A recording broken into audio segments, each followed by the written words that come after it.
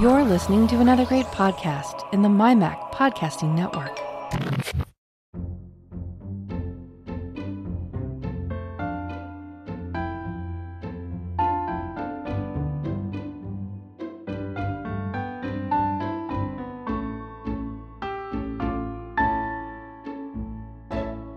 Hi folks, welcome to Let's Talk Apple episode 104. I'm your host Bart Busschots, and this is the show for April 2022.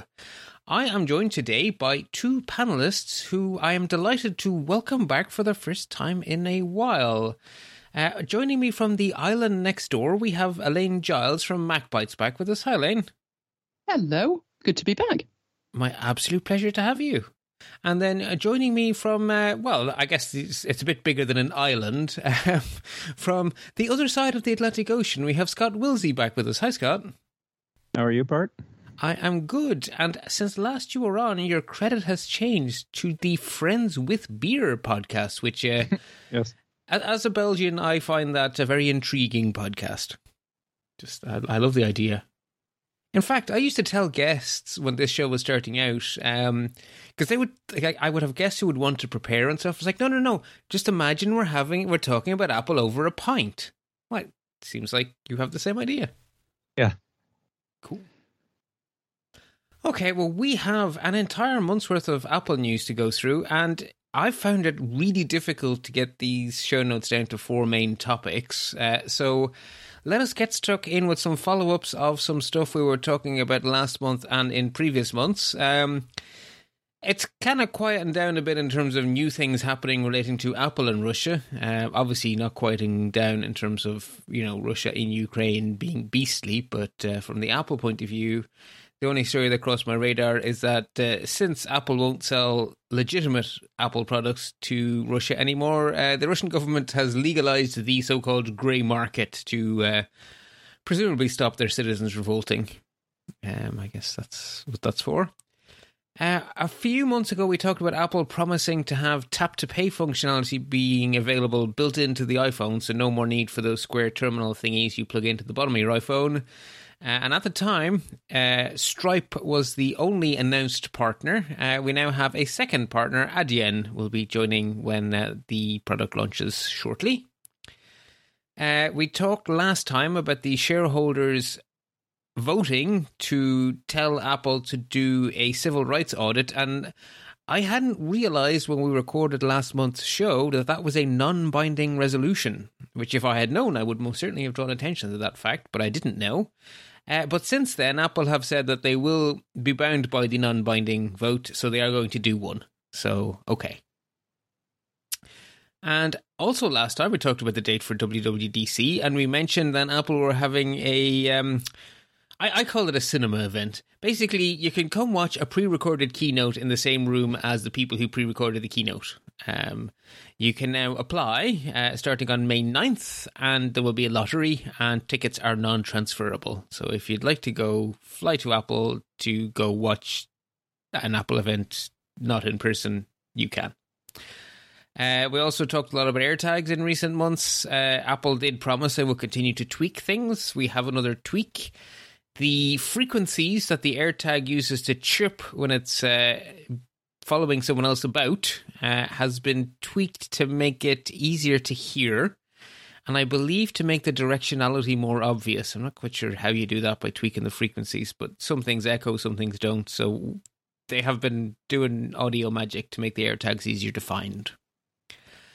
Finally then, or no, not finally, but close to finally, last month we had a great detailed discussion about the Digital Markets Act, the DMA, coming from Europe, and how it is going to shake up the tech industry. Well, it won't be shaking it for a while. Its implementation has been postponed until early 2023. So all the tech companies have a bit more prep time. And then, weird story of the month: Xbox Cloud Gaming is bringing Fortnite back to iOS without any subscription. So they have managed to find a way to get their game onto the iPhone in such a way that they make 0% of the no money. But they definitely won't pay Apple 30%. Did anyone else find that story weird? A little, yeah. Okay. I don't know. I was like, how? What? Okay. We've also talked many times in recent months about more and more details coming out about who all was the victim of the Pegasus malware for that window in 2021 when there was an exploit on iOS, a 0-day that no one knew about apart from the NSO Group people. And we knew that iPhones were vulnerable for a couple of months, and we had some idea of who the victims were. Well, we have two more groups of people to add to that category.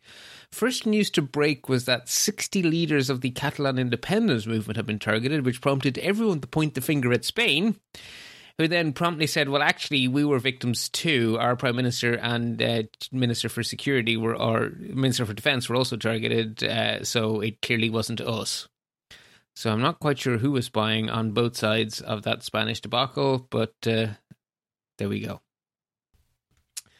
And then in the story that shall never end, Apple continues to tussle with regulators. The EU have sent a formal statement of objections to Apple, complaining about how they restrict NFC on iPhones, and it is now up to Apple to reply to that formal statement of objections. And then, depending what Maria Vestager thinks of Apple's reply, more may happen. So that is a stay tuned story. While you're staying tuned, the Dutch are still not happy with Apple. Their latest changes are deemed insufficient, so they can continue to pay penalties to the Dutch until they sort that out. The Japanese government have a report that says that built-in apps harm competition, and Apple have submitted a response saying no, they don't. And sideloading and web app restrictions on iOS are under investigation by yet another branch of the US government. So lots more investigating, no major developments, so I didn't think it was worthy of making it a main story. Do any of my guests feel the need to chime in on that, or are we all just business as usual on that one? Same old, same old. It'll just keep going. Trundling along. Yep. And then a very, very, very unwelcome story from the past has really come back into the Apple news feeds this month. I'm going to get on my little soapbox here for a moment, but one of the downsides of being an authoritarian government is that you do daft and stupid things like use your own ineffective vaccine instead of getting a very effective vaccine from the part of the world you don't like. You then proceed to not have most of your country vaccinated, and then, strangely enough, when the virus mutates and becomes way more effective, your country's zero COVID policy falls into a giant great big heap. Well, here is just a selection of the news headlines that hit my RSS feed in chronological order, starting at the start of April. New COVID-19 lockdowns in China further impact iPhone and iPad production. Latest China COVID lockdown may have limited effect on Apple production thanks to Foxconn. iPhone supply warning issued as major factories hit by COVID lockdowns in China. Delay in shipment of high-end MacBook Pro could be due to COVID-19 lockdowns in China.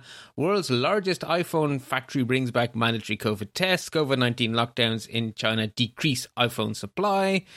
World's largest iPhone factory is operational. Despite COVID lockdowns, half of Apple's suppliers are at risk because of COVID lockdowns. Foxconn holds hiring blitz at Shenzhou factory amid COVID-19 and iPhone 14 delay concerns. And then the most worrying one of all crossed my radar yesterday, workers riot at Quanta factory due to strict COVID-19 lockdowns. In almost certainly not unrelated news, Apple experiencing delays on custom Mac Studio and MacBook Pros. Delivery may take months. Boo. And in definitely related news, Apple secures a Foxconn expansion in India to cope with iPhone demand, and Apple starts assembling iPhone 13 in Brazil. I'm going to guess no one wants to chime in on COVID. It's a thing again. Right. Friend who lives there, and the situation is really, really bad. I didn't see any of those headlines mention that the companies are asking the workers to isolate, but isolate at work. So they're basically living at the factories where they're assembling this stuff to get any kind of throughput.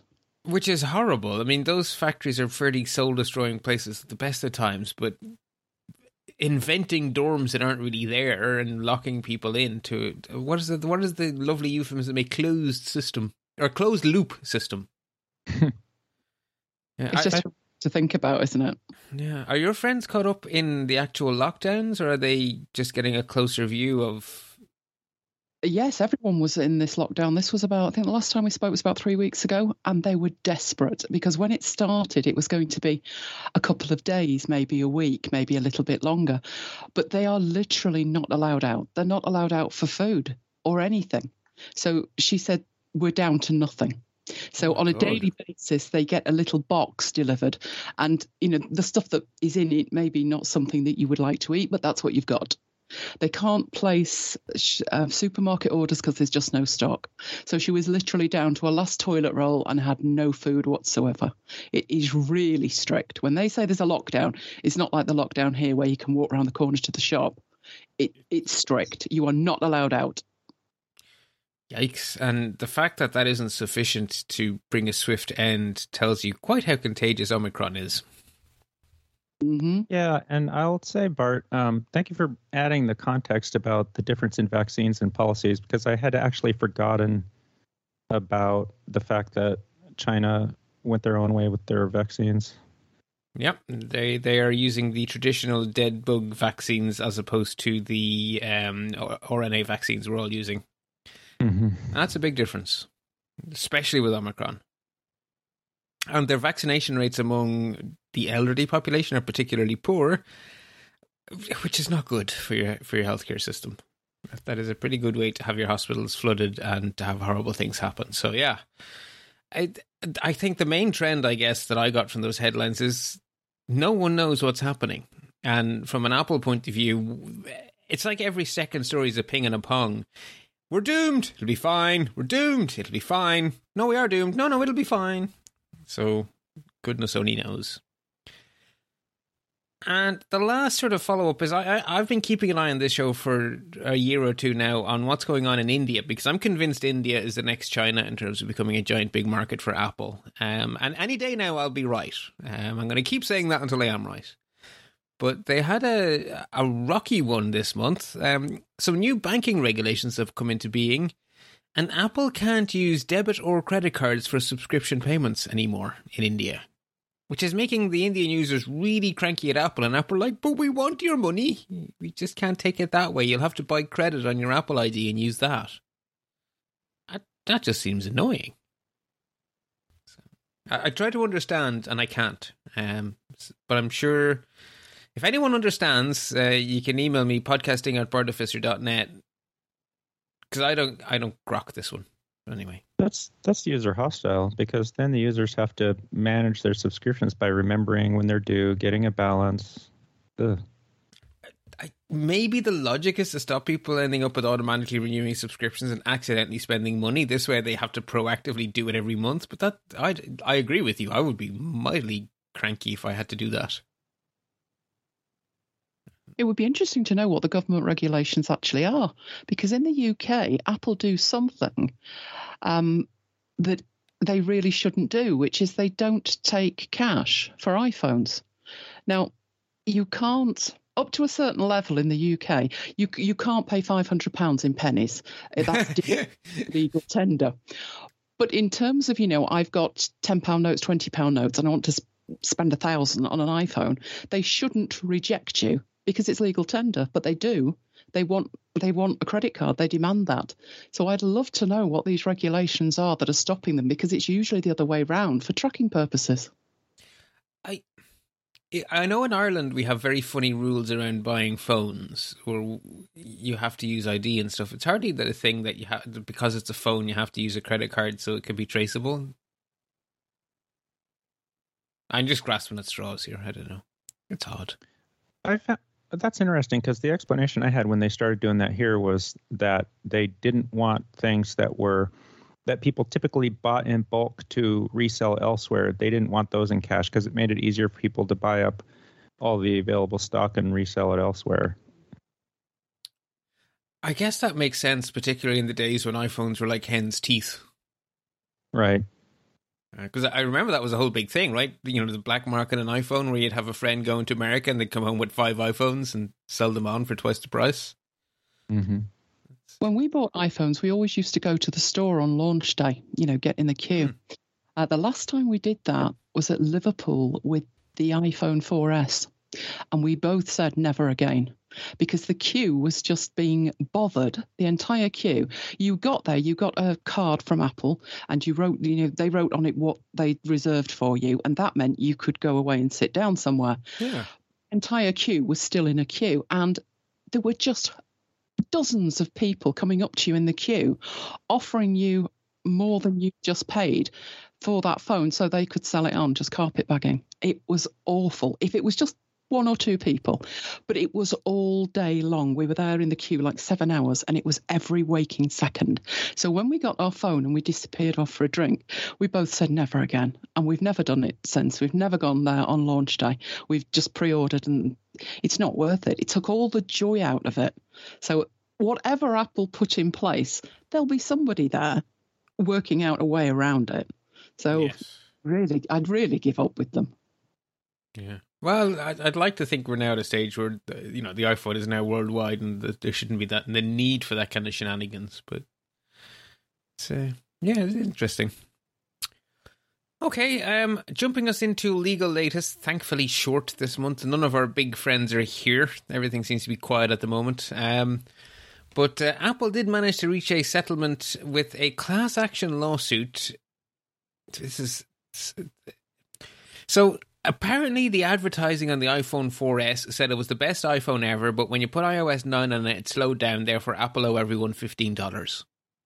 That is what that court case says. Okay, $15 it is. Meanwhile, Brazil win Bart's award for the dumbest judgment of the month. Apple have to pay an iPhone owner $1,000 because the box that said it didn't include a charger, but Apple should have included a charger because it's normal to include chargers with phones because that's what everyone else does. Right, yeah, okay. Planet destroyed, whatever. I don't know if anyone disagrees with Apple's no charger in the box thing, but that is, to my opinion, the dumbest answer I've seen yet. I think if going to take the charger out of the box, which obviously they did, they should have reduced the price. All they did was stand there and say it's better for the planet, etc., etc. Yeah, we know that. It's better for Apple as well. I think there needed to be, and we're going to pass on the benefit of that to you, and people probably have accepted it easier, but that judgment's just ridiculous. Yep. It's even sillier than the French one that said you had to include headphones with every iPhone to stop kids getting cancer. At least this one isn't anti-science. Still, that one about the 4S though blows my mind, because if I remember right, the 4S came out in like 2011. What year did that come out? Yeah, 2011. Steve Jobs died, and so they're getting sued for an update 4 years later. All their advertising for that was. I mean, that's just wow. That's a stretch. I don't know. It's weird. Yeah, I guess you have to be very careful with your ad copy. Or you owe people $15 each. I wonder how big the class is, because it was only people whose iPhone 4S was still running iOS 9. So, yeah. Just the one story in Apple HR and acquisition news. Apple have made what looks to me to be a very impressive hire away from Ford. They hired Desi... Oh, sugar, I should have mentally prepared for pronouncing that one. They hired an amazingly impressive executive. She was at Ford Global Director for Safety Engineering, which already sounds like a cool job. But before that, she also had quite a bit of experience with electric cars, which is probably why Apple would like to hire her away from Ford and have succeeded in doing so. Can anyone rescue me from that utterly failed pronunciation? I cannot. No.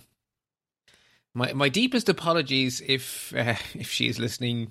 What are you doing listening to me? But anyway. Apple services and original content highlights. Apple Maps continues to improve around the world. In America, a bunch of cities in the Northwest, I guess you'd call it, or the North Middle? What do you call the Chicago area?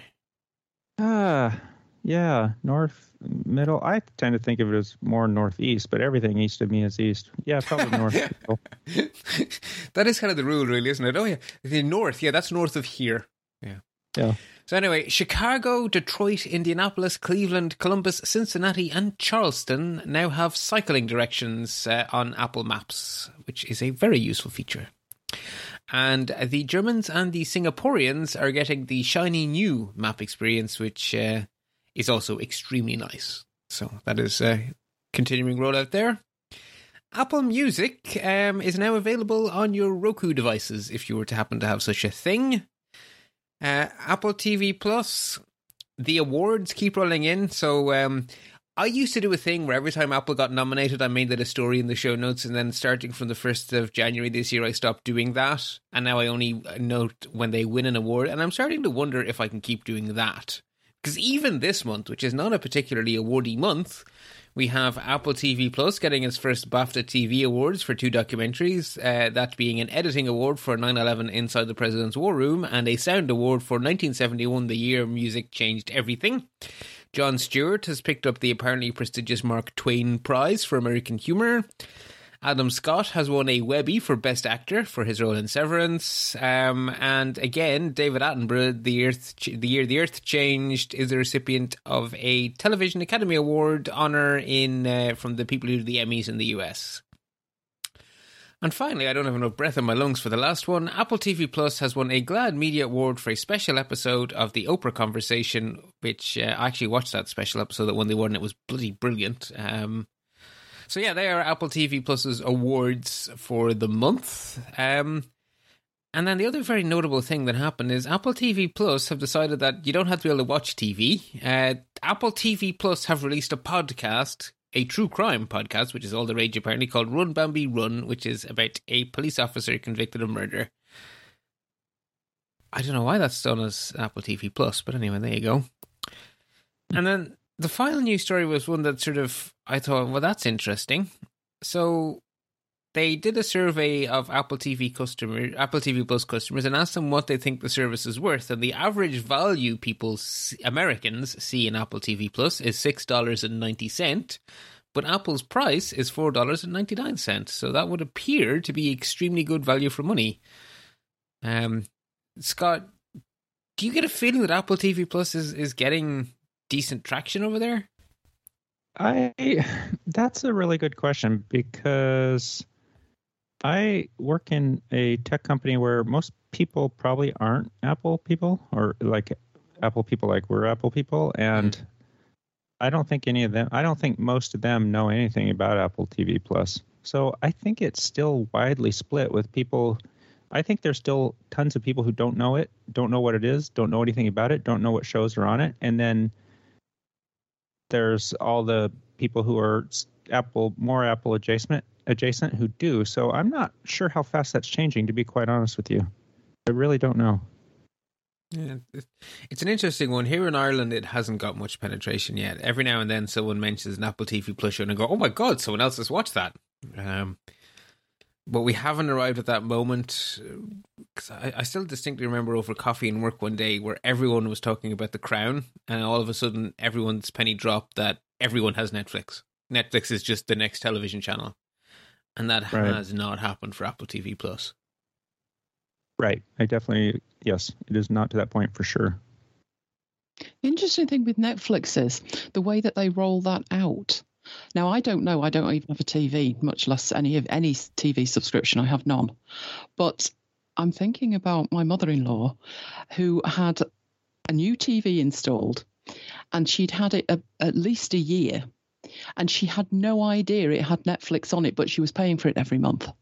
Ooh. So however they managed to sell that to her was amazing. Once we discovered, the Netflix, are you paying for this? And we worked it out, and she was. She loves it. She's watched The Crown on it and all the other stuff that's on there that she enjoys. But they must have had a way of selling that with the TV, which, and the subscription. I have no idea how that happened. We had nothing to do with the TV acquisition. But the fact that they've managed to do that with at least one person, maybe that's why Netflix is the de facto standard, because you can watch it anywhere on anything. I think there is an idea with people that, Apple TV, I must need an Apple TV for that. Now, I did have a subscription, a free thing. They said they were giving you 6 months, and then they changed it to 12, and then they made it 18. And I still didn't watch one show. Not interested at all. Even for free, not interested. Well, if you wouldn't even buy it for free, then I guess you're not going to be one of their best customers. You are a tough customer to sell to. Yeah, you're absolutely right, though. I think that even over here, I think it's the same. I feel like this is an Apple problem because anytime anything Apple service is mentioned, the automatic assumption is you have to be in the Apple ecosystem. And for a lot of them, that's true. For Apple TV Plus, not true. But I don't think people know that. I think you're absolutely right. I think that is a huge problem that somehow Apple hasn't done an adequate job of addressing. I guess they are trying, right? Because there's been a lot of stories on the show over the last, frankly, years of Apple TV Plus appearing on Sony televisions and on PlayStation and today on Roku. So they are definitely trying to get their little icon to be on more devices. And I think the reason they bought Friday Night Baseball was to try and nudge people into clicking that icon. And I guess the hope being that once you're in there for baseball, you might hang about and have, maybe there's enough buzz around Severance or Coda or whatever to get people to have a poke around. Unfortunately, I find it stupendously confusing when I go into the Apple TV app to figure out what it is I've actually paid for and what it is that's trying to get more of my money out of me. And not only that, I don't think the Apple TV app does a good job of just letting you jump to a show that you're watching and get a list of the episodes for it. Like sometimes it will surface something you're watching and it will surface the episode it thinks you want to watch next. But that's not always the episode you want to watch next if various family members are in there. And then getting to an actual list of episodes is very difficult. You have to go find the show, go find where they're highlighting it, dig around. They have a lot of work to do on the UI, in my personal opinion. I would agree, because I have never considered the Netflix UI to be superb, but it is better than Apple's.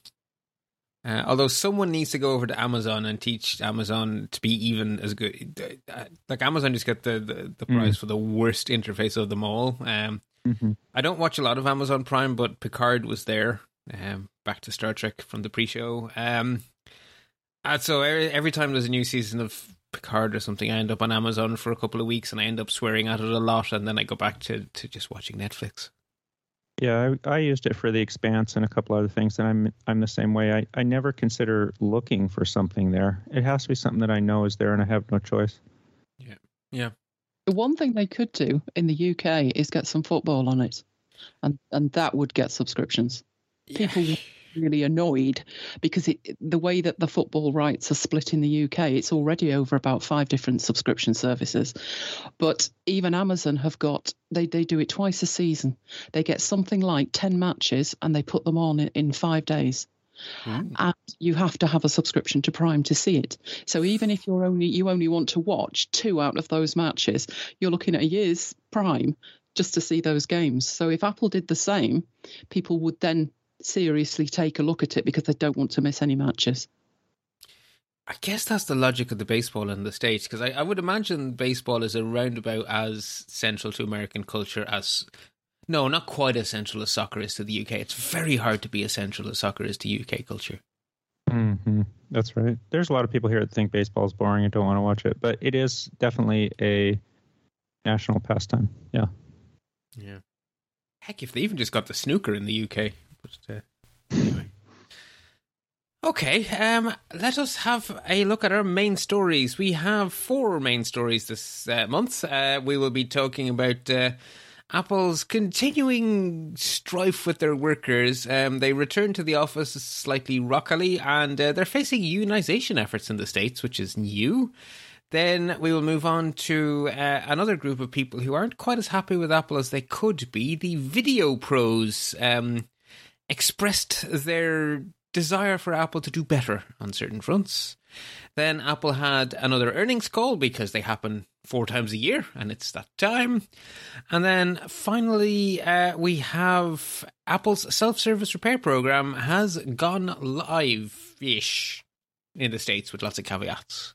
So now there are 4 stories that we will be getting to. So let us start with the first one. So you could argue this is 2 small stories, but I just thought they're part of a theme, and we have been the last couple of months on the show. We've not made it a central story, but it's been either a quick story or it's just sort of been bubbling in one of the other sections. Apple do not seem to have the love of their employees at the moment, or the employees who don't love Apple are more visible than they ever were before, or something like that. But something has definitely changed over at Apple.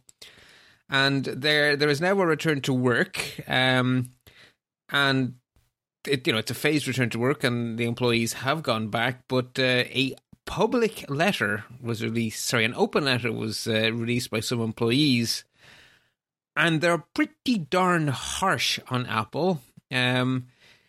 They call Apple out for having released a very shiny ad about escaping the torment of a terrible boss that forces you to work from the office, while they work for a terrible boss that forces them to work from the office.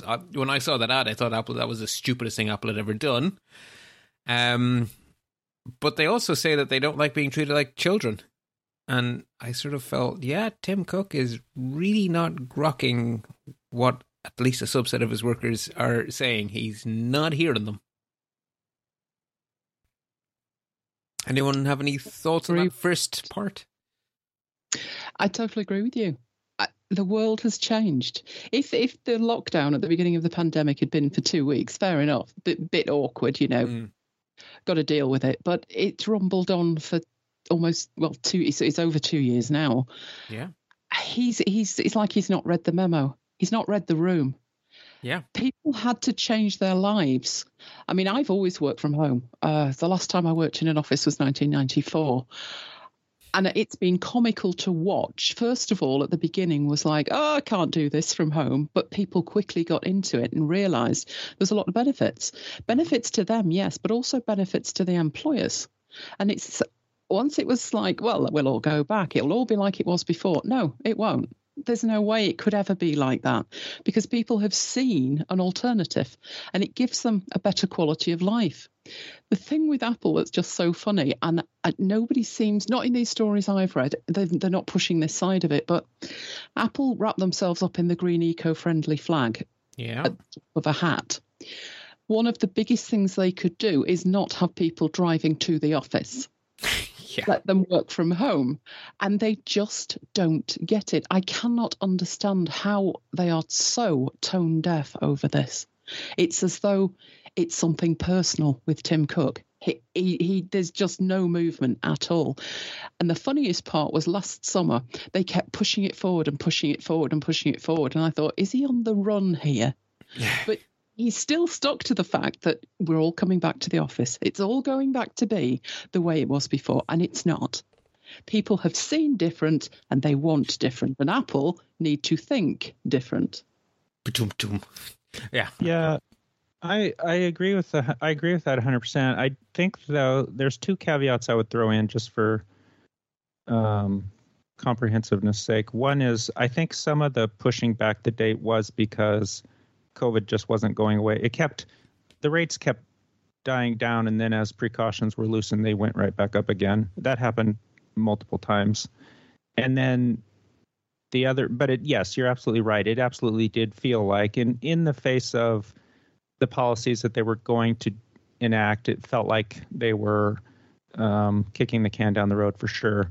And then the other one is Apple is a mixed company of software and hardware. And I work in a company that primarily, no matter what people do, the end result is all about hardware. And I totally understand that people who are involved with hardware have to be hands-on. They have to be on site because there's certain things like tooling and equipment and even just getting an understanding of the stuff that you're working with, aside from the fact that you literally don't have the things you need to do your job at home, but just understanding it and wrestling with ideas and coming up with alternative solutions for hardware, you have no choice but to be hands-on. You have no choice but to be working with the tools and equipment that only a company like Apple can afford. That kind of thing has to be done in person.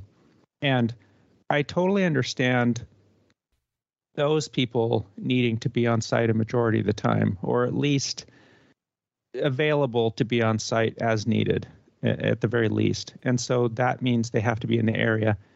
But for the people that don't, for the software people, and primarily because we know in the past a lot of times people developing software for hardware products don't even get to see the hardware. They don't even know what it looks like. Maybe they're not even 100% sure what the product is.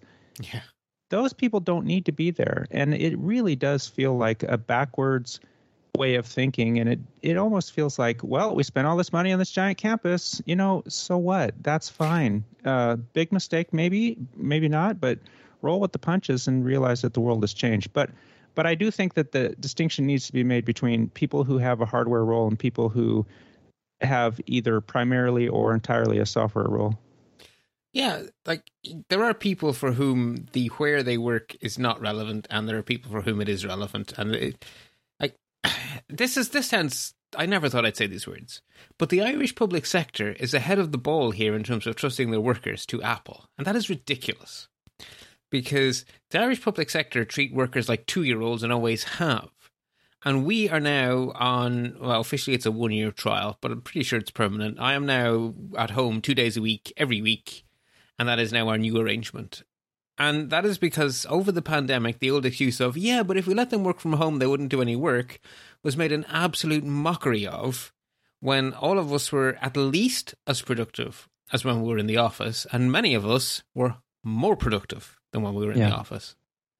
And that whole school marm, if I'm not standing over your shoulder looking at you, you're not working mentality has been proven to be ridiculous. And it seems to me like someone in Apple thinks that if you're not standing over your workers, they're not working because they're all children. And that came across in the letter. And the other thing I thought was hilarious in the letter was that, Tim Cook saying, well, it's important that people randomly meet each other. And they're like, yeah, we're literally stopped from doing that in Apple because Apple believe in secrecy to such an nth degree that we're not allowed to randomly bump into people and have conversations. That is literally forbidden. So that's ridiculous. That's why everyone should kill dinosaurs to come into the office. Yeah, and the thing is, if you have people that are doing a good job, it means that they have a work ethic and they're self-motivated. Right. If people don't have those two things, they're not doing a good job already, even in person at the office. So being at home for the people that can do it gives them more flexibility to get more work done because they can pop out and do things with their family as needed and then get back and do work at different times. And it does make some people actually far more productive. Well, sort of for me personally, so I, myself and the better half, we don't have kids. It's just the two of us at home. So I actually... The reason I benefit from working at home isn't that kind of a family flexibility. It's the fact that I have interruption-free time to do the kind of work like programming and stuff where a 1-minute interruption puts me back 20 minutes. And so the days I'm home, I can do that kind of work and I'm just so productive. And then the days when you're doing little itty-bitty things, you're closing calls and stuff, and what you really need to be able to do is literally stick your head above the cubicle farm and shout, does anyone have a bloody clue what the latest version of Office blah-de-blah does with thingamabob? And have someone else pop their head up like a gopher and go, yeah, do this. And so we've all sort of ended up in this sort of area where some tasks we do on the days we're at home, and other tasks we do on the days we're in the office. And while we're in the office, we could never get any programming done because everyone's interrupting everyone. But all of those little things we could really do with someone's help, it's much easier to just ask the air and have someone answer you than to pop it into Teams and wait for someone to read Teams and yada, yada, yada. So hybrid is actually extremely valuable. I've got to agree with you. And in my industry, which is training, it provides the ability to flip the narrative. If you're in this country and you are the training department or you're contracted to the training department and you're training people in Australia, the rule was, obviously, it had to be during work hours in the UK, which is not friendly in Australia. Yeah. But now, if someone's working from home, I'm quite happy to train at 4 a.m. if that suits them, because I'm at home. I will work out what day and what time, how I will arrange my week. Yes. And it actually makes it better for the business. The business can offer services that they couldn't offer before.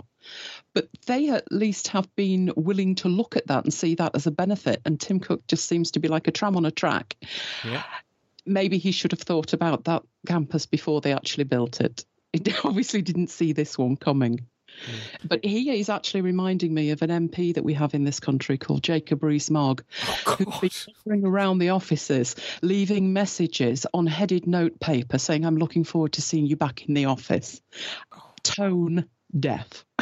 I thought I couldn't dislike that man more, but clearly there is no depth. Every story, Bart, but with each one, my loathing increases. Which is impressive, because I didn't think I could. But there we go. I've learned something new today. And thankfully, Scott, you have no idea who this Gumbean is, and long may it continue. We have a few of our own, I think. Okay, that is fair. That is. I won't argue with you on that point. And then the second story is very much in your shores, Scott. Apple Retail, of all of the employees of Apple Retail employees have always been second-class citizens, and I have been... The attitude Apple have shown those employees from the bag search thing a few years ago, which they finally lost in court recently enough, like that to me just showed a terrible attitude towards their employees.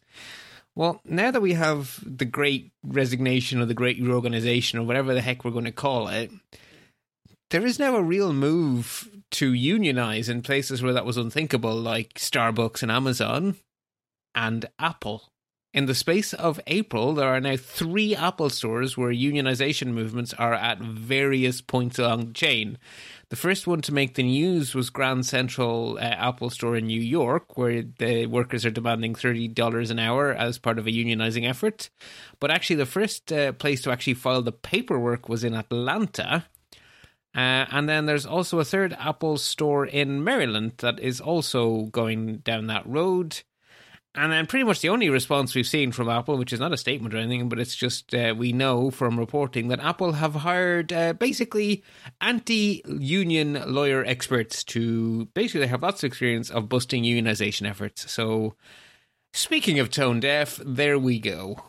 And also this month, news broke that Apple are cutting back staff at Genius Bars, which I'm sure is not helping. Yeah, I mean... I don't really have much first-hand experience of any of this stuff, but I sort of feel the workers are on the right on this one, but that I may be wrong on that because I don't really know. Does anyone have a better view of it? It's just intriguing to me that we're now in an era when unions really seem to make sense again, and I'll admit probably a lot of my views are just me getting older and seeing things differently than I did when I was younger. But I was always kind of happy that I was in an industry that I felt like didn't need unions, because a lot of my friends that were in other industries that had unions, such as trades types of things, right? Like construction, electrician, that kind of thing. I always saw them as counterproductive in a way, because they put a lot of money into the union. They had such strict things about, oh, now you have to take a break. You literally drop what you're doing and go. And I hated that kind of thing. Like, if I'm working, I just want to do my job, and so on and so forth. But now we're to a point where these unions are necessary and a good idea. And it does disappoint me very much that Apple is going down the route of trying to, rather than dealing with the problem, they're trying to just put a halt to it from the inside. And it's, I guess it's the traditional response. I sure don't like it.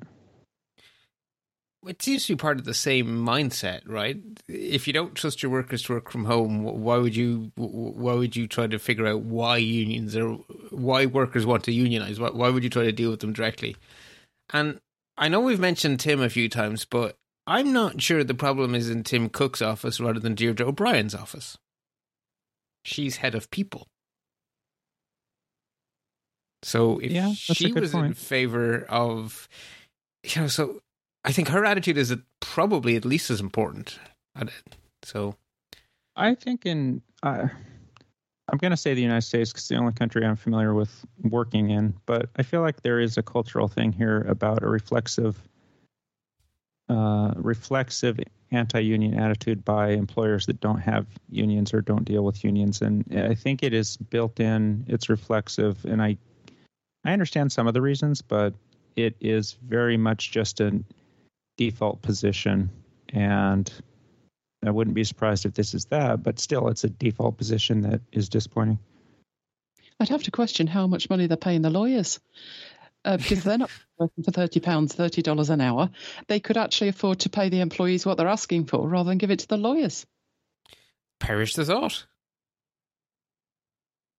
But yeah.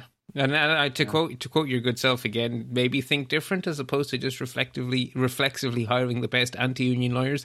And the other thing, actually, just as someone from this side of the pond looking in, the notion that it's perfectly fine for the company to have captive audience meetings where they basically fill workers' heads with anti-union propaganda that they are forced to attend, and Apple have been doing such sessions.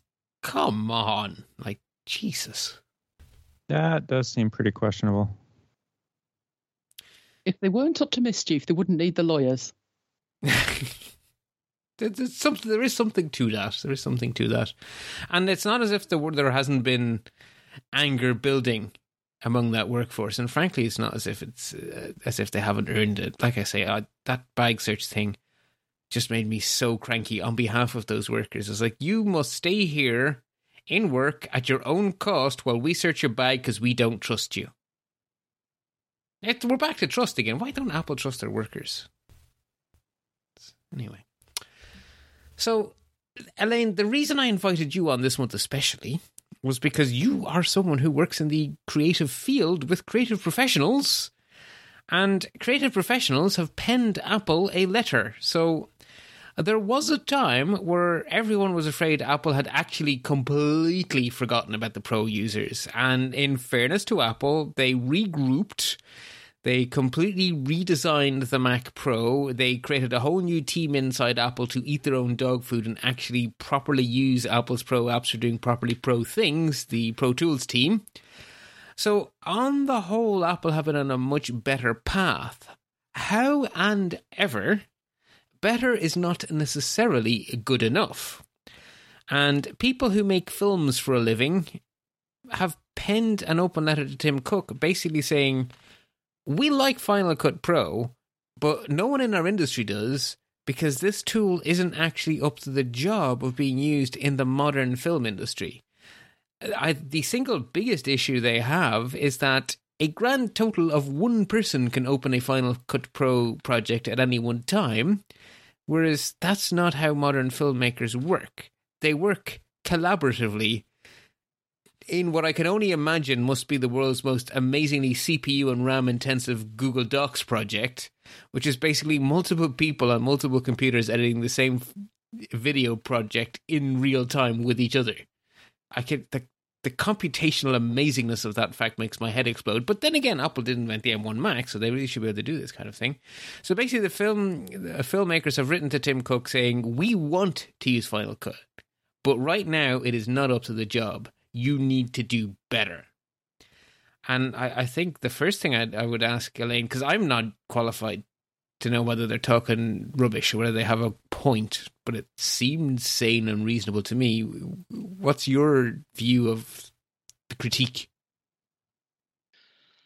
It's like deja vu, because these will be the same ones who were foaming at the mouth back in 2011 when they brought out Final Cut Pro 10. And they said it was for pros. They'll be the same ones. I think they just want the software to work perfectly for their job. Don't we all? But my first thought was, when I was reading it, who are you? Are you the self-appointed guardians of the Final Cut Pro legacy or what? My second thought was, these will be the same ones that were foaming at the mouth, back in the day. They're focused on their particular collective needs. And they're trying to put that onto Apple, but that has never worked, ever. Apple won't be moved. They seem to have a goal in mind where they're heading. And even if that means throwing out everything that they've done so far, which they did 11 years ago, that's what they'll do. And they'll have a destination in mind and they'll plod along until they get there. They have never really been that interested in individual users' workflows or even a big group of users and their workflow. I don't see this making a jot of difference. Some of the things that they want, they didn't actually use the term roadmap of features, but I think we can throw that one in, because they want beta programs all the things that Apple don't want. Yeah, Also, Apple are not going to do that. You're right. That's no, but they're not. That's not the way they work. Plus the fact, in terms of software, you put a roadmap in place and it's for X number of years. As we've said, Apple works in individual silos. So the software people are working on the software. They don't know what the hardware people are up to. And there could be a change in the hardware to such a degree that the roadmap they had publicly stated for the software cannot happen in that way. And that would seem to be a very good reason why they don't do it. They never have done it and they never will do it. They have never shied away from taking out what you could consider pro-level features, or at least advanced features. And then sometimes they build them back up, but not always. So I remember, this is a standing joke on our podcast, the real new iWork. I've been waiting since 2011, I think. 2009 was the last decent version. And they took away a lot of the features, and they, with the iPad's arrival, they made them more on a par with each other. There are still features missing 10 years on. They've never added back. Some new features they've added.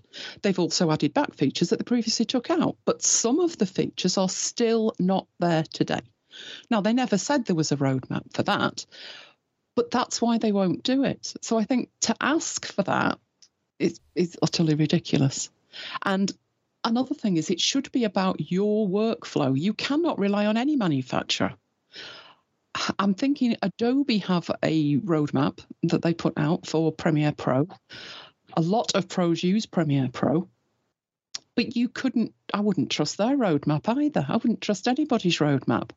I have to make sure when I'm editing video that I'm using the right workflow for me, and I'm prepared to be incredibly flexible as to what editor that actually means. And sometimes it could be, I remember using ScreenFlow. My videos are heavy on screen recording, and it broke. So I'd got it directly from the manufacturer. My colleague had got it from the App Store. It took 7 weeks for the fix to get through the App Store review process. So during that 7 weeks, any output needed to be done on a machine that had a direct version, because that was fixed in 24 hours. So even with a roadmap of 5-10 years, you can still have little problems along the way that could hugely impact a professional workflow. I think they should look at themselves first and look at their workflows first. I don't hand off any issues that I may have to a particular manufacturer. If I'm in the middle of recording something and I've recorded it and it's fine, now I need to edit it, and whatever my primary editor would be isn't happy today, my workflow is such that I know that could happen. And I make sure that all of the files are readable by all of the other apps. And I just switch in the middle of it. It's a pain. It's going to take a bit longer, but at least I can get the job done. They seem to be handing off and saying, this is what we want. This is our shopping list. Can you do that? But if you look at those features, they might be great if you're professionals. Do Apple really want to sell into that market? Because if they do, there's kind of... they're going to be duty bound to make sure that there aren't any issues with workflows and processes, or they'll get even more criticism. Apple take features away and they add other features to make the things easier to use. So I'd have to question whether, although it's a pro app, they say it's a pro app, do they mean a pro app? I was just going to say, there's a spectrum, isn't there? A prosumer app. And I don't think of Final Cut as being pro. I think it's prosumer. And I think Apple are happy with that. Right. Taking higher than that would give them a lot more grief and a lot more work to do with it, to triple check everything. Because at the moment, it can just be, well, we never said that was going to work. And they just release it. In terms of why they've written the letter, I've noticed people are so tribal with their apps and services. They seem to define themselves by the app they use. I know life's online now and it's all community driven, and it seems a sense of belonging is almost more important than the app. I see this a lot with Notes apps. I use Roam.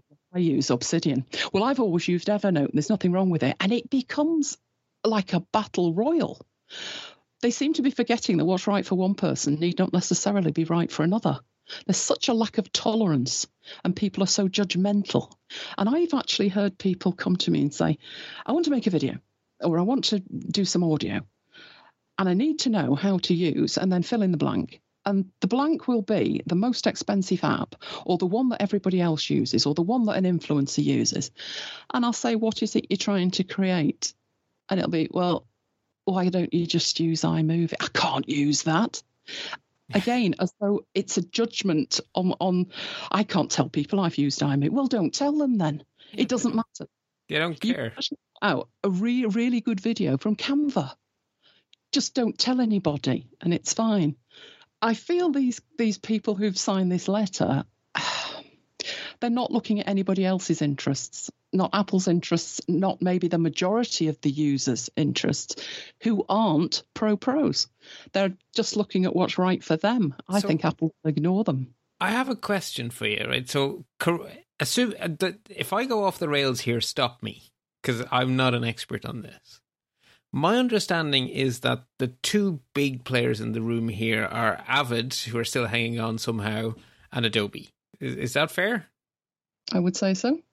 And my understanding is that their pricing structure is quite different to Final Cut Pro. Because I own a copy of Final Cut Pro. I do not own a copy of Premiere. Nor do I own a copy of whatever the heck Avid are calling their doodad this week. And I think that's because there's a big price difference between the two. Is that... Is Final Cut Pro cheaper? I guess Apple don't seem to want to make money from Final Cut Pro. I mean, the first version of Final Cut Pro I bought was more expensive than my laptop. I think it was nearly £3,000. And it came, I actually weighed the box. It was that heavy. And there was 20 manuals in it. Oh, how quaint. Okay, well, I guess what I'm driving at, right? So the reason there are not many people in the world making... At the very, very, very top end, making like motion pictures, that is a very small market. So the only way to make money in that market is to charge a bloody fortune for it, and then give them all the features they need, but charge them a bloody fortune for it. I don't think that's the market Apple gives a flying fig about. Totally agree. Which makes me question why these people want to use Final Cut, unless they're thinking, well, it would, as you're saying, in terms of cost, it would be a huge cost saving. But having said that, they're talking about it supporting multiple plugins, and you probably pay more for the plugins than you would Final Cut. So by the time you finished, it could end up costing more than they think it's going to cost. But Adobe can provide the roadmap. Adobe can, and all the other companies providing, high-end video editing can do that because they need to know the roadmap as well. Apple don't. Apple never have with software. It's very dangerous to rely on any software from Apple and expect it to do what it does today, tomorrow, or next week. It will do tomorrow or next week what Apple need it to do, not necessarily what you need it to do. And whereas most companies need to look at the user base and at least consider what they might want to do, Apple don't need to do that. They don't need to do that at all, so why would they? So what confuses me a little bit is that from a hardware standpoint, they have gone there. Because the Mac Pro is very, very niche market. And they did go into that niche. But they don't seem to want to follow that up by going into the same niche with their software. So they seem to be happy to sell you an amazing Mac Pro to run Adobe. Yes, they do. And sometimes when they're promoting stuff like that, it's Adobe software that's on it. Which is basically saying, yes, we have Final Cut Pro 10, and if you're a prosumer, you might want to use that. But we appreciate if you're a pro, you're going to want to use Adobe. So is the addressable market, is the market Apple see as being the ideal Final Cut Pro user the same people they just built the amazing Mac Studio for? I don't think Apple think it is, no. Okay, that's interesting. Because I would have thought the Mac Studio was a prosumer machine. It was like the high-end machine for people who aren't nuts. Or sorry, who aren't in the very, very, very highest echelons of high-end. Maybe there's too much divergence between the hardware and the software, that the teams are not talking to each other enough. So they're developed totally separately, and they're marketed separately, and the roadmap and the thinking in it's all separate. It's not a cohesive single output, is it? It doesn't feel like it to me, because I sort of feel like Apple are trying to win back the pros with the one hand by releasing stuff like the Mac Pro, and then on the other hand, they're not delivering an equivalent product in the software end. And in terms of photography, they basically pulled the plug on Aperture, went, yeah, we're going to make photos amazing, and then forgot to do anything. That was ridiculous. That was totally ridiculous. And really, if you think about it, although Final Cut Pro is still there, that could happen tomorrow with it. And I can understand these pros thinking, oh, well, if we go that way, so if we can get them to agree to a roadmap, if Apple decide it's not in their interest, then it's gone. Yeah, because they are, ultimately, Apple are a consumer company first, whereas Adobe are a pro company first. If I was a pro, I'd hitch me wagon there. It's unfortunate it's subscription, but yes. Well, no, but if I was a pro, I'm a weird person because I think that's a feature, not a bug. I love the fact that I write off as a business expense my copy of Photoshop. It's just every month it is this bill to Adobe, and I never have to think about upgrades, and my accountant is never like, oh my God, why did you just spend hundreds and hundreds of euro this year compared to last year? No. This is what it costs for me to edit photos. Forever and for always, and that is the price. I really love that.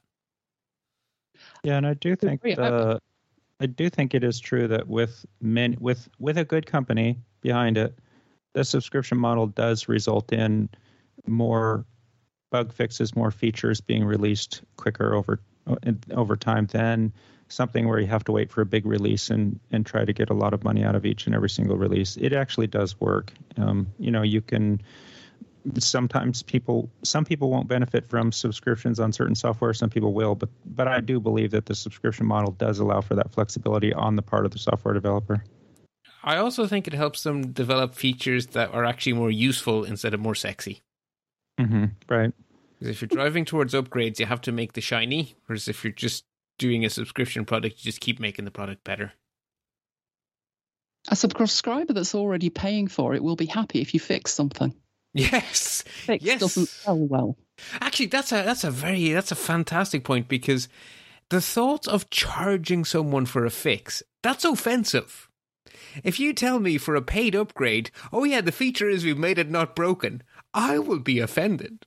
If you charge me the same amount of money as a subscription, I will be delighted. It's the same thing, and yet when you do it one way, it's amazing, and when you do it the other way, it's an insult. They've rewired your mindset. I was going to say, for a professional, the entire suite is $48 a month. It's not that much. You can make that on one job. So for a pro... Really? So even for the full-on video and the whole hoo-ha is just 50 quid a month? Yeah. I pay $48. I've had the subscription since it came out. The most vocal seem to be the people who were using the software, but I wouldn't say they'd actually bought the software. Very diplomatic of you. They could see a future where, because it's subscription and there's an account and you've got to log in and it's activated, that they wouldn't be using it at all unless they pay £48 a month, dollars a month. It isn't that much for what you get, but I can understand if you are not a pro, and I'm using the term pro there to mean you're not making something and selling it. Yeah. So you don't have revenue coming in that you're using that tool for, then it's an obscene amount of money if it's just a hobby. But then if it's your number one hobby, how much do people spend on other hobbies? My father was a radio amateur. Thousands was the answer to that. Thousands. If you like hitting the small white balls with sticks, you spend an awful lot of money on your annual fees. Yeah. So I think it was a gut reaction that people didn't like the subscription. But if you're a pro, it pays for itself within a couple of days. Yeah. And I don't think they do mind that. And the thing is, Adobe don't just give you, like, here's Photoshop and there's Bridge, Illustrator, InDesign, InCopy, and all of the little apps that they throw in, XD. and stuff like that. And they just keep adding to it. So actually, it is a fairly good value depending on your point of view. And if your point of view is you want to spend £50 and then have it last for 7 years, then that's what Affinity's for. Yes. But in terms of video editing, people have been pushing Affinity to make a video editing app, and they're pushing back, saying it's not our superpower. Yeah. And it's kind of, so I have some related stories that I thought definitely sort of fit into this story adjacently. Apple have released more beta firmware updates for their Studio Display, which apparently doesn't quite fix the video yet, but it sucks less. And they have also released some updates to both Final Cut and iMovie, which is nice. And Apple definitely went on a bit of a PR blitz around their Pro Tools. A 15-minute documentary from Skywalker Sound, which was just basically full of screenshots of Apple products being used by a rather major, producer of content. And then Apple just decided, and I always it rubs me up the wrong way when companies pull on heartstrings, but they decided to do a Dream Studio makeover to an aspiring filmmaker and basically make lots of tears come out by doing what is for Apple a very small token thing and getting way more praise than they deserve. But I am very cynical sometimes. You can't tell, honestly. No one would guess. Does anyone have any final thoughts on the Video Pro conversation before I jump us on? The only thing that I see what he's got to say, whether there is a reply from Apple. I don't expect. I wager you silence. Yeah.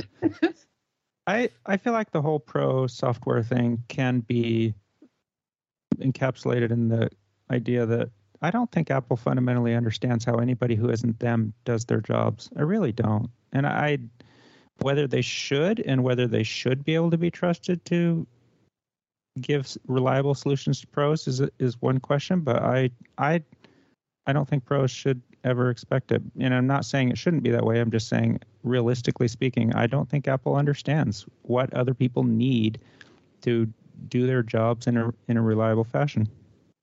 But I think Apple understood at some point in time.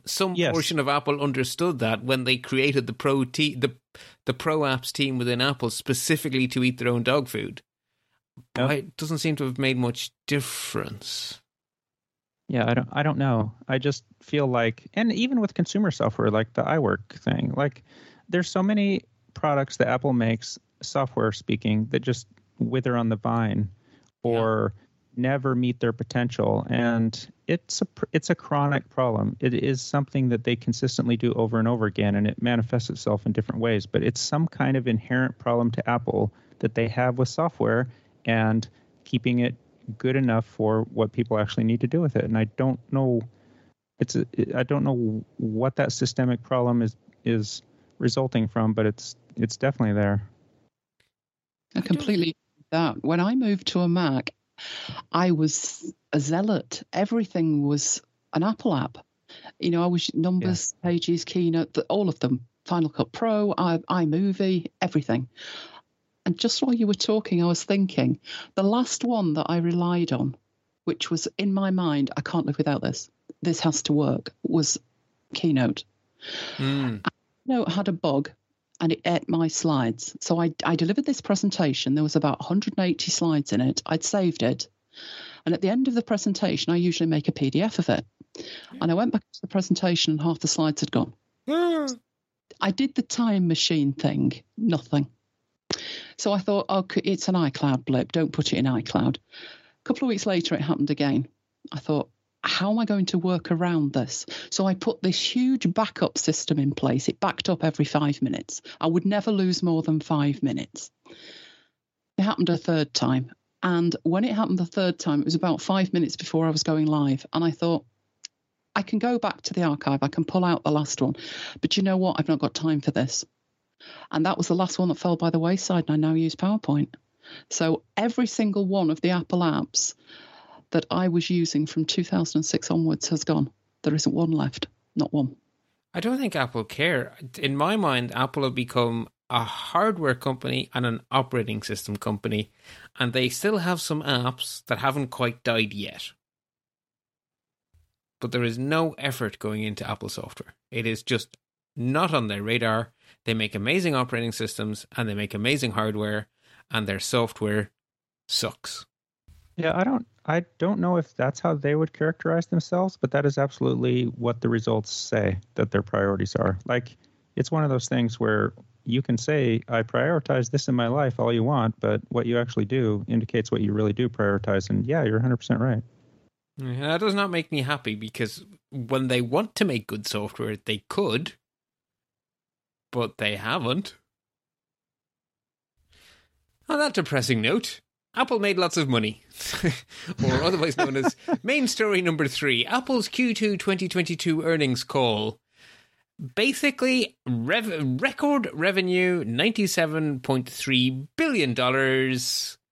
Services reached a new record of 825 million subscribers, and Apple basically managed to sell more of everything apart from the iPad, and the only reason they didn't sell more of that was because they literally didn't have chips to shove in them because, oh yeah, we had a bit of a supply chain issue because of a pandemic. But, yeah. But I think one thing that I haven't seen explored, which I'm a little bit curious about, is those chips are the same as are going in other products. Yeah. So the choice was made to push those off to the other products, which indicates to me that Apple knew that those other products were going to sell in better numbers than the iPad anyway. So I think well, they told us. I'm trying to remember whether it was in the last earnings call, but they told. It was definitely a news story that Apple said they were prioritizing iPhone over iPad. Yeah. Now, I don't know if that was a leak or if that was an Apple statement in an earnings call. I wish I remembered where they had said it. Yeah, you're right, Bart. I'm doing what I accuse Apple of and only thinking of my own workflow. I was thinking of my iPad Pro with the M1 in it, whereas that is not the only CPU used in iPads by any stretch. That is also true, actually. But even there's not really that much difference between M1 and an A whatever. I mean, it is just a marketing thing. Their brains are basically the same as each other. Like they have the same graphics cores, the same computational cores. The only thing that's different is the ratio of them and the peripheries stuck onto the SoC around them, you know, whether it's USB-C or Lightning or whatever. Right, but I guess what I mean is they are a different part, even though the core is the same, and it means that they still made a manufacturing allocation decision that de-emphasized the ones that go into the iPad. Yes. It still seems to me like there was a decision made by Apple that this is the product we're de-emphasizing, and there has to be a reason why. Well, yes, and I'm almost certain we officially know that as well as just by rumor. But basically, there's only so much capacity in the factories, and Apple get to decide how that capacity is used, and Apple decided the capacity was going to iPhones. And Macs, I would argue. Actually, sorry, you're absolutely dead right, because they are now sharing factories and capacity. So yes, absolutely, you're right. Yes. What's almost more interesting than the official stuff? Oh yeah, apparently more people are buying more iPhone buyers are switchers from Android this quarter than previously, which is great. But of course, Apple don't give us real numbers anymore. So I actually thought the numbers from the not Apple were actually almost more interesting. So according to pretty much everyone, Gartner, Counterpoint, Strategy Analytics, everyone is, while the exact numbers vary between the different analysts, the pattern is ubiquitous. The PC market is shrinking. The Mac market is growing simultaneously, which is kind of impressive.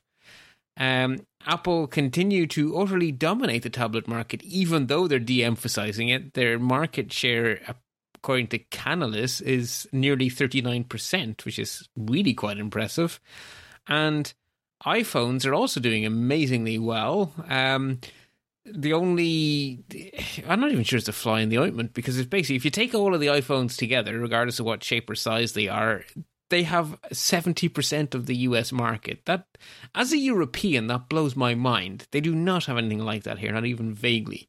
And everyone is going like, oh my God, the iPhone 13 mini is a disaster. It only has 3% of the market. And I'm thinking, that's millions and millions and millions of phones. But yeah, so Yeah, it's an excellent business all by itself. yeah. Actually, that's an interesting question. So here in Ireland, it's very much Android land with iPhone. So sort of like, I say 2 parts Android, 1 part iPhone. How do you see it over in the UK, Elaine? I'd say about 50-50. A lot of Android users that I talk to want an iPhone, but they don't want to pay the price for an iPhone. I see people moving from Android to iPhone, but I never see people going the other way. Oh, that's interesting. Yeah, I mean, I have a data set of 1 at the moment. I have one colleague who just came into work, I think it was Wednesday. It's like, yeah, I've finally gotten fed up of my Android phone. I just picked up this product red iPhone 13. Oh, it's very pretty, actually. Do you like it? And he was like, oh my God, I'm so glad I changed. So, okay, well, that's data set of 1, but one a very happy customer. Yeah, I guess in related news, Apple shipped 1 million made in India iPhones in the first quarter of 2022, and that is a 50% increase in production in India. So I guess that's good in terms of diversification. I didn't find anything particularly earth-shattering about either what the executives said during the earnings call or the earnings themselves. I thought it was... yeah, good. Well done. Nicely played. Next. Do either of you two feel we need to give this more discussion? No, I mean, I listened to it all and it was all very samey. They're not going to give anything away. They, like you're saying, they've even taken away the stats. But I think that's because people overanalyze them. Also, there was no one else in the market doing it. And I guess if none of your competition are doing it, you're literally giving away business intelligence. I think the only interesting things to me in earnings calls anymore, well, not the only interesting, but the only thing that I really pay attention to and interest in earnings calls anymore is when they do provide the tiny bit of forecast related to like shortages and stuff like that. That's interesting to me because that's out of the norm, and that is something that you can actually get interested in. But the rest of it is very, very blah blah, very corporate, very predictable. Yeah. What is it? What is Apple's euphemism? Because they again, due to COVID, war, etc., they again didn't give formal guidance. But it's color, I believe, is the euphemism they use for we're not predicting really. Yeah, we'll give some color on that. Nothing in the color stood out to me. Did anything stand out to you? Not that I can remember, but that proves it, to be honest, Scott. Well, I didn't pay very close attention, to be quite honest. Yeah, but if they'd said something earth-shattering, it would have piqued your ear. Maybe. I appreciate the credit that you give me there.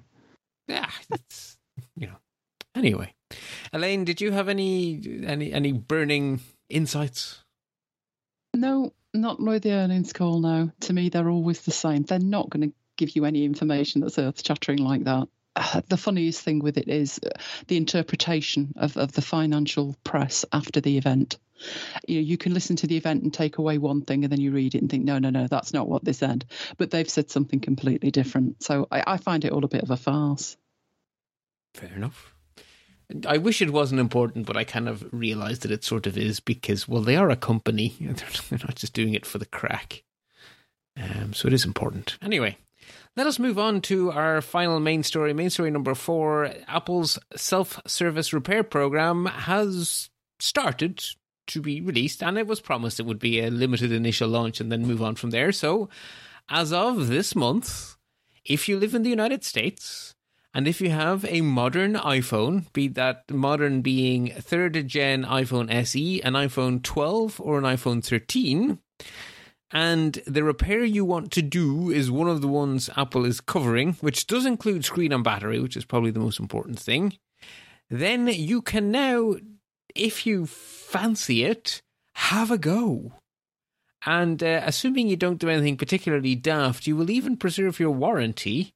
And you will actually have a fully functional device that will not put up little warnings to say that it's using non-official parts, because the way this whole program works is that you do get the official parts. You can either buy Apple's tools permanently, which would be something you would do if you were a small repair shop or whatever. Or I think I heard someone suggest that if you were technically good, you could probably do a nice business out of a college dorm repairing iPhones for people. So it might be worth buying your own kit in that situation.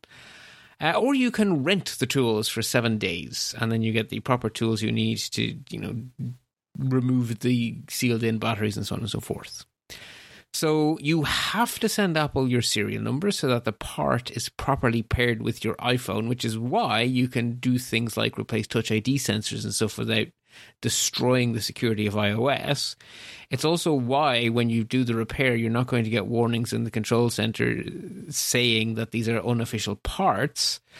And I know some people are absolutely losing their ever-loving mind because you have to actually pair the parts, but I'm going, well, actually, there's really good security reasons for this. And secondly, as a potential buyer of a second-hand phone, I bloody well want this to be properly done so that I know I'm not buying some sort of garbage, right?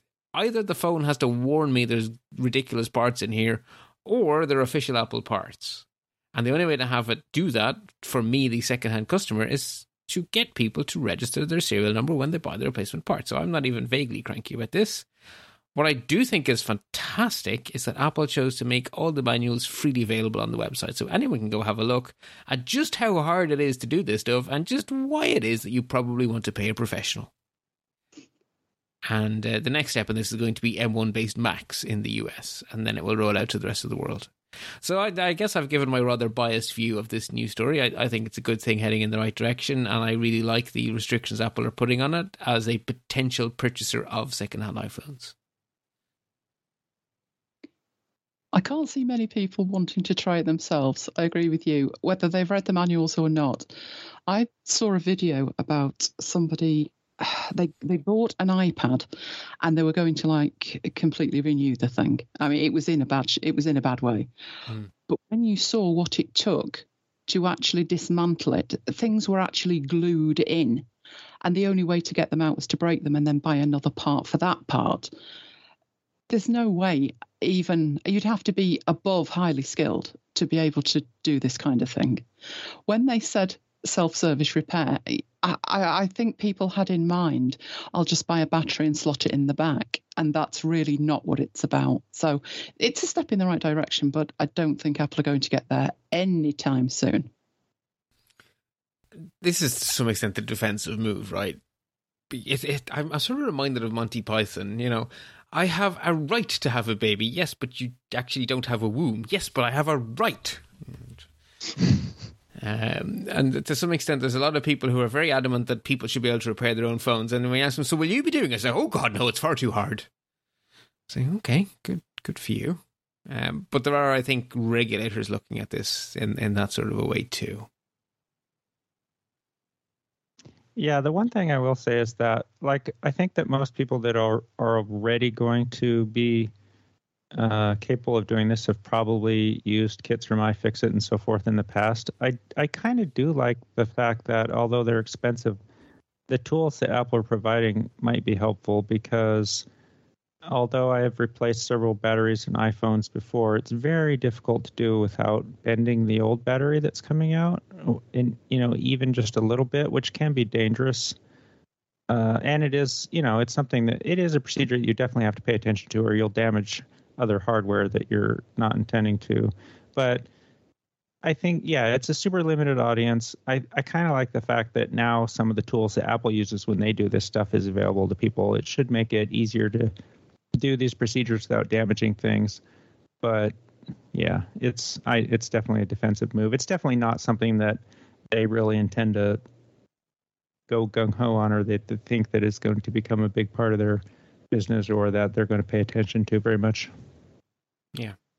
And they have outsourced this to a partner. The Kruger effect as well. Yeah. Cognitive bias, people with limited knowledge or competence overestimate their knowledge, and those that know what they're doing underestimate it. Yeah. People literally don't know what they don't know. Mm-hmm. Very dangerous. At the point that they've half dismantled an iPhone and they've got all the pieces, I foresee they'll be heading off to the Apple Store to have them finish the job. Yeah, I've managed to prove this to myself twice in the last month, which you'd think after the first time I'd have learned. But no, I'm an idiot to do it twice. So I thought I could replace the mud flaps on my Tesla myself.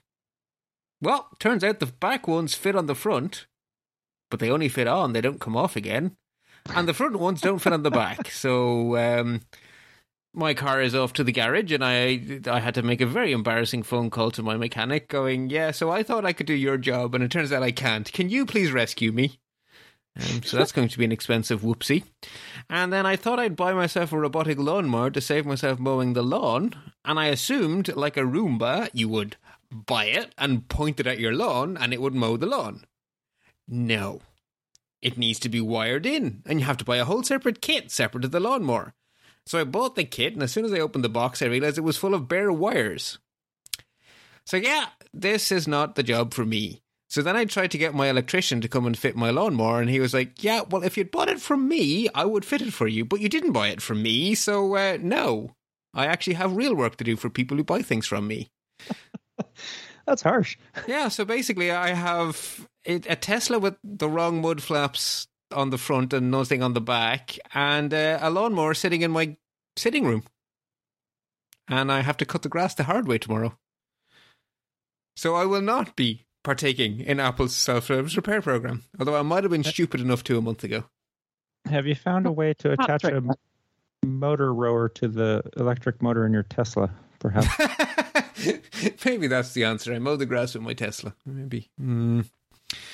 Yes. Anyway, so yeah, I definitely Dunning-Kruger. I am very Dunning-Krugered up at the moment and feeling quite silly. I'm very glad to be married to someone who doesn't say "I told you so," because he's entitled to so many of them at the moment. But he's been very gracious, very gracious. Okay, folks, I am going to wrap up the main stories. Just a few quick stories before we round out the day. With my security hat on, I was immensely happy to read a press release from the FIDO Alliance on World Password today. Apple, Microsoft, and Google have all agreed to implement a new cross-platform standard developed in conjunction with the W3C, which is lots and lots of big names.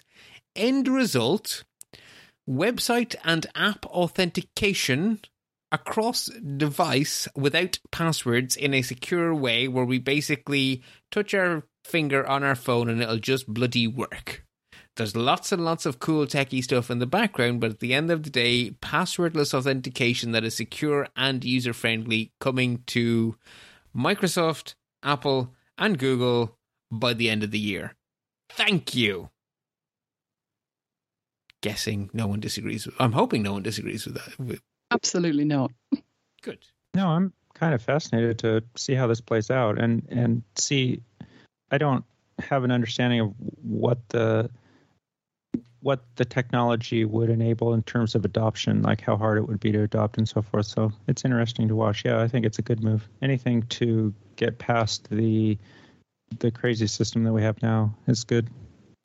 To be honest, the big change here is actually the bit that you're worried about. So we've had the FIDO Alliance created a standard where you could go website to website and turn your phone into effectively a hardware token for that website. But you had to do it one website at a time, and it was tied to your device. So your iPhone was then able to log into your GitHub account or whatever. But if you bought a new phone, you had to register that phone as if it was like a new dongle. And so the actual user experience was awful. It was like fine for 2 or 3 websites, your bank and something else important maybe, but it just didn't scale. It was just not a good experience. And if you had 4 or 5 devices, you had to do 4 or 5 registrations. It was a mess. What this standard does is it allows the private keys to be securely synchronized. So you sign up to a website once using this new standard, which will just be as easy as using whatever your biometric is. And then the private keys will synchronize securely over iCloud or the Windows equivalent or the Google equivalent, and you can buy new phones and have it on multiple phones, and it'll just work. And that's why this is a big deal, because the tech has been there, but not the user experience. Mm-hmm. And what they've managed to work out by getting all of these big names around the table together is the user experience. So I genuinely believe, I'm not being Pollyanna here, I genuinely believe this is actually a plausible solution for the end of passwords. So this doesn't require site owners to have to do anything to support it? Is it? Oh, no, it will. Absolutely, it does, because... Okay. That's the part I'm wondering about adoption. Like random, well, I guess Amazon's the only bookstore most people buy from, but, random music website like CD Baby or whatever, random bookstore thing, random... I'm buying this piece of software from this. That's the kind of thing that I'm thinking about, that people are still going to have to be generating passwords for a long time, maybe. I guess, yeah, it won't happen overnight, but the fact that the W3C is involved here definitely helps a lot, and the fact that all the browsers are going to have support for this. But you're right, it does involve that change on the website.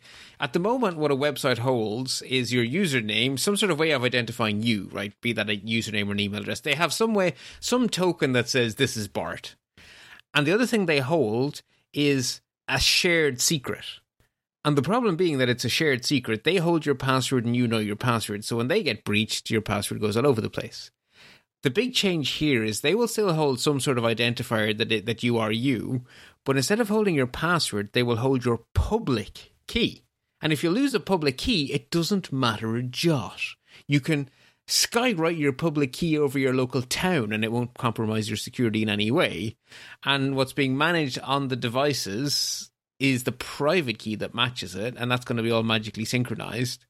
So the end result is you're not trusting the website with anything that they have nothing to lose anymore. But they do have to make a change because they need to store the public key instead of the password, and they need to do a challenge rather than a compare. It's really in people's vested interest to make that change, though, because then they can't be held yes, liable. So, especially if you're in Europe or California or places where privacy laws are developing teeth. You now want to not have stuff to lose. It's just easier. And so this has real promise. But you are unfortunately right that it won't be like a magic wand, but it is. I think this is really big news. It made me very happy. Yeah, that's cool. The other thing that happened is it was Earth Day in the middle of the month. So in the week leading up to Earth Day, Apple donated $1 for every Apple Pay transaction in an Apple store or website. Apple also released some news on their supply chain because, of course, Apple don't make their own stuff anymore. So in terms of Earth Day, it's actually Apple's supply chain that matters a million times more than Apple itself. So Apple say that the changes they have made in their supply chain have avoided 14 million metric tons of carbon emissions in 2021, which is, I guess, good.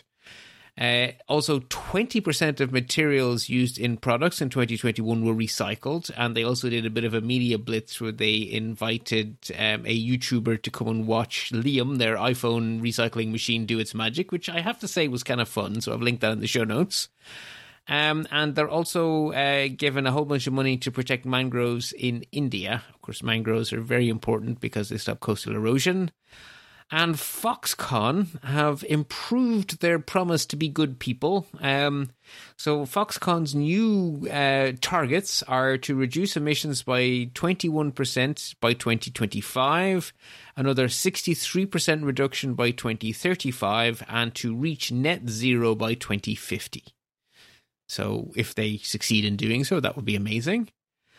So yeah, that was just, Apple giving us a little environmental update. I don't think. Do we think we'll still be alive in 2050? Well, I'm going to do me darndest. No, I mean as a planet. I'm going to do me darndest. Yeah, it just seems like a long time away. I mean, yeah. Wow, the year 2000 seemed like this mad, insane future thing when I'd have a jetpack, and that's now 20 years ago. Mm-hmm. But where's our jetpack? Yeah, exactly. Where is my jetpack and my hoverboard? Give me either.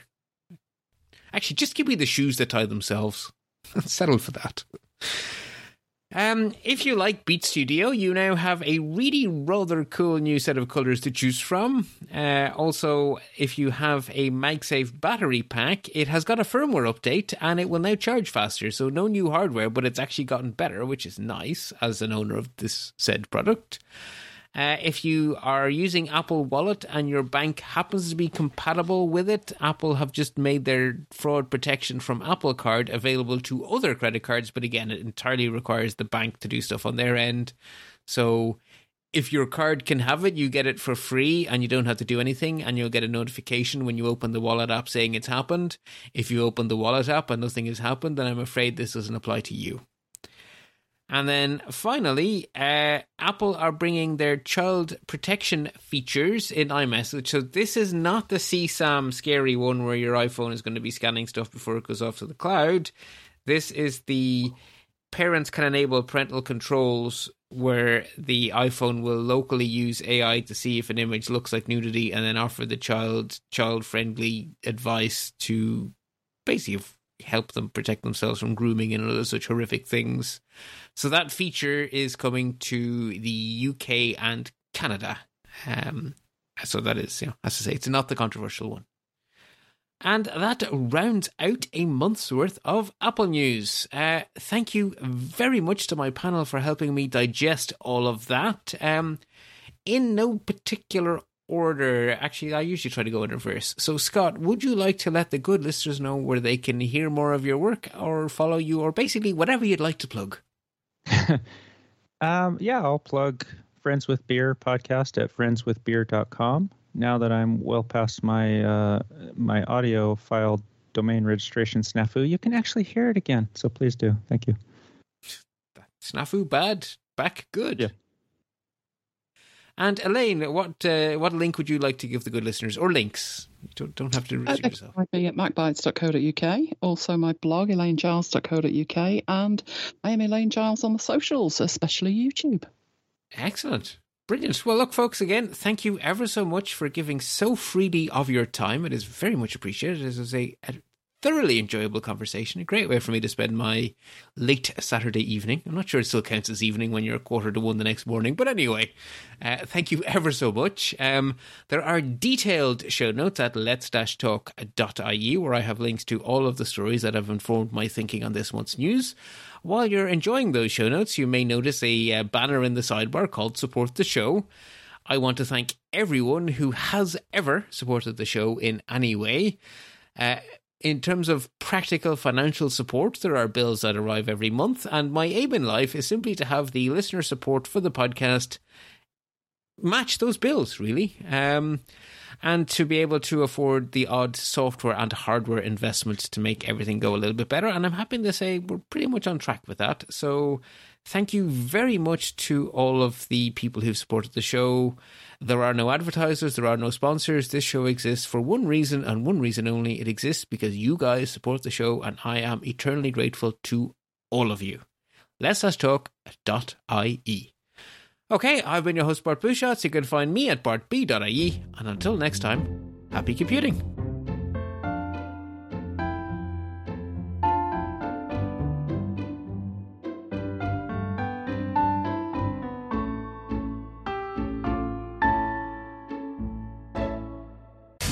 You're listening to another great podcast in the MyMac Podcasting Network.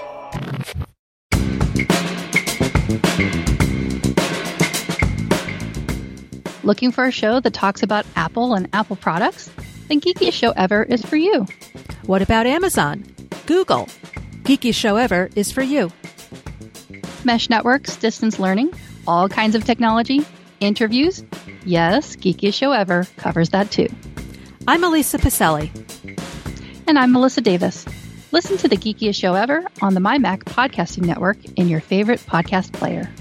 Feedback, show ideas, and reviews, always welcome.